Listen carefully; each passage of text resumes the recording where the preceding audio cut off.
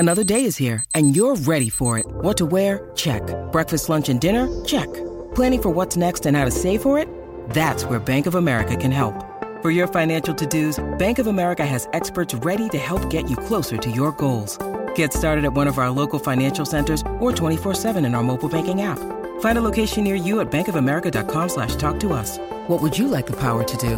Mobile banking requires downloading the app and is only available for select devices. Message and data rates may apply. Bank of America N.A., member FDIC. This is the Everything is Black and White podcast, brought to you by Chronicle Live, bringing you the latest insight on everything to do with Newcastle United. You can find us on iTunes, Acast, Spotify, or most podcast providers.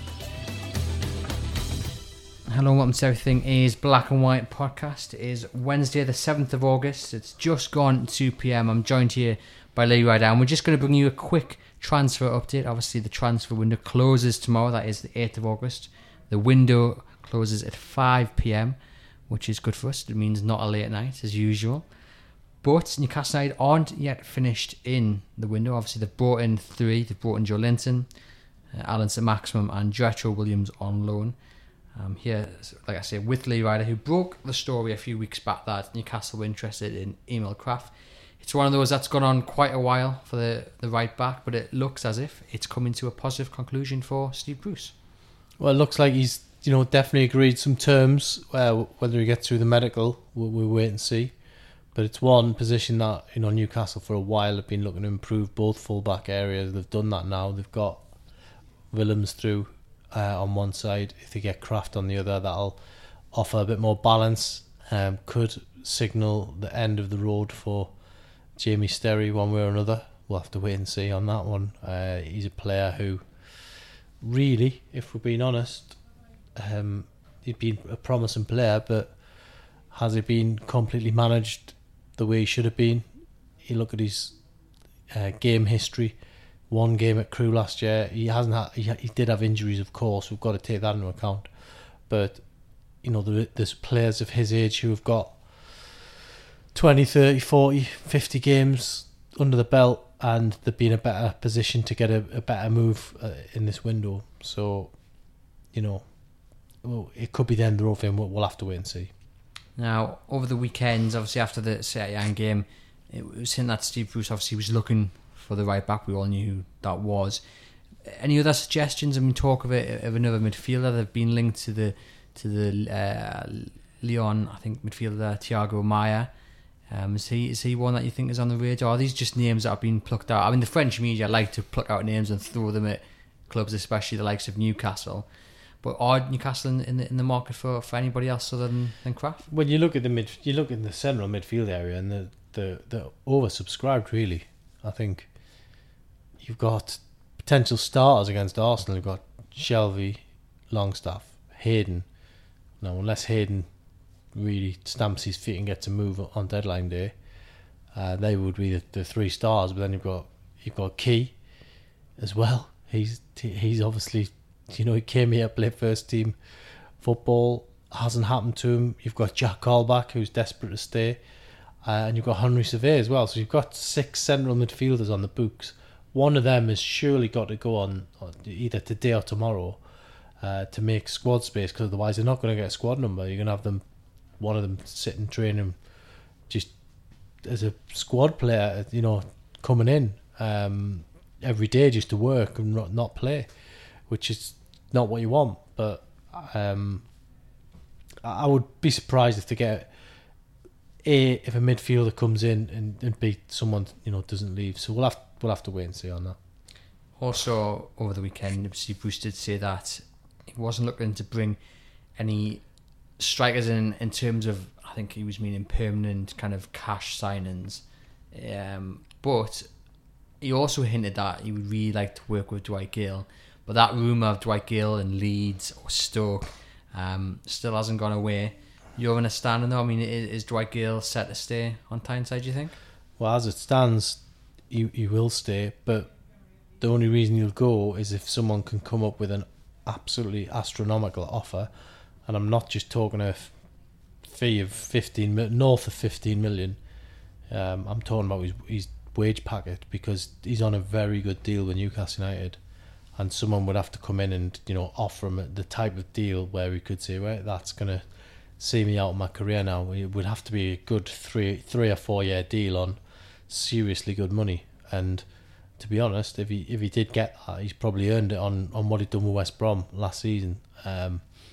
But is he happy at Newcastle? Yes, wanted to stay. Knew at the end of the season that he was always going to come back up and give it another go. So unfortunate to get injured in pre-season training. Calf injury picked up in a training game in Nanjing. Hasn't played, hasn't kicked a ball since, hasn't got any pre-season minutes under his belt. Really unfortunate for him. So he's now playing catch up. But Steve Bruce likes him. He tried to sign him a few times with various clubs in his career, and now he'll get an opportunity if he stays, definitely. Sadly for him, hasn't got the number 9 shirt, so it'll be interesting to see. Knowing Dwight Gale, he's got a bit of a sense of humour. It'll be interesting to see what shirt he comes up with. If anything weird and wonderful, we'll have to wait and see. But look, I think he's a decent player. He works hard. He likes being at Newcastle. He loved wearing that number 9 shirt. Hopefully there's a good season ahead for him. Kieran Clark was the other one that was mentioned leaving, but I think again Steve Bruce kind of said not unless it's a kind of a massive bid because of the injury to Florian Leger. Yeah. That you'd say remains the case? Yeah, I think you've seen at Hibs when the teams came in, he got pulled over one side by Steve Bruce and he told him that he had no chance of going to Bristol City.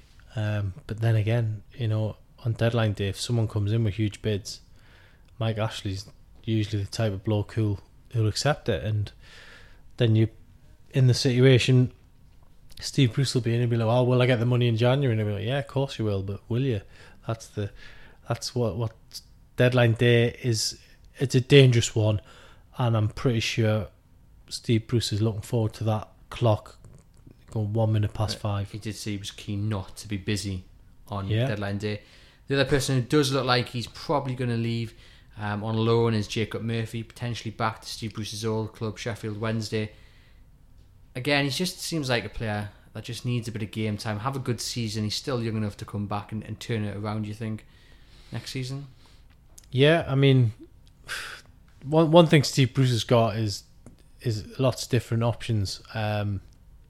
Jacob Murphy really hasn't done it for Newcastle since coming in from Norwich. We've seen little bits and pieces, and we thought that he would come back stronger from the West Brom loan experience. But in pre-season, he's almost been. I mean, he's played in all 5 games, but he's just been overtaken by others. Even Rolando Aarons has come back in from almost a point where he thought his career was over, and he's actually probably overtaken Jacob Murphy. And Rolando Aarons could be handed a squad number on Thursday or Friday or whenever that day is, and he will have overtaken Murphy in a short space of time. Matty Longstaff obviously scored to Etienne, following in his brother's footsteps. Brilliant little story there. Steve Bruce kind of suggested that he might keep him in the first team squad to learn off the players, but we saw with Sean when he went to Blackpool just how much that was beneficial. He came on leaps and bounds with a full season under his belt. Your feeling on that? You're quite close to that camp. You know the family well. I mean, is there an urge to get out there and play competitive first team football? Well, I think there is, but there's also the recent example of what happened to Sean, as you say, last year. Wanted to go to Portsmouth, bag was packed, desperate to go. Rafa said, "No, I'm keeping you here." From August right through to Christmas time, he hardly played. He obviously got a game in the cup against Nottingham Forest, but Premier League wise, he didn't get much of a look in. But when injuries came in, he stepped on the pitch and he done unbelievable until he was injured himself. So I think Matty Longstaff, he probably, in an ideal world, you would get him out on loan and you would get those that we're talking about. Jamie Sterry a few minutes ago, he wasn't able to do that, and if things go wrong, you need that CV to back up to get a move. I don't think Matty Longstaff is going to ultimately have that same problem, but You need that experience. But by the same token, he stepped on the pitch like a seasoned pro the other day. 2 touches and it's in the back of the net off the crossbar. I know both players really well. I know they've got bags and bags of ability. I think it wouldn't be the worst thing if he stays. And he can also play in different positions, of course. He can play right back. He can play left back. He can go at number 10. He can play deep.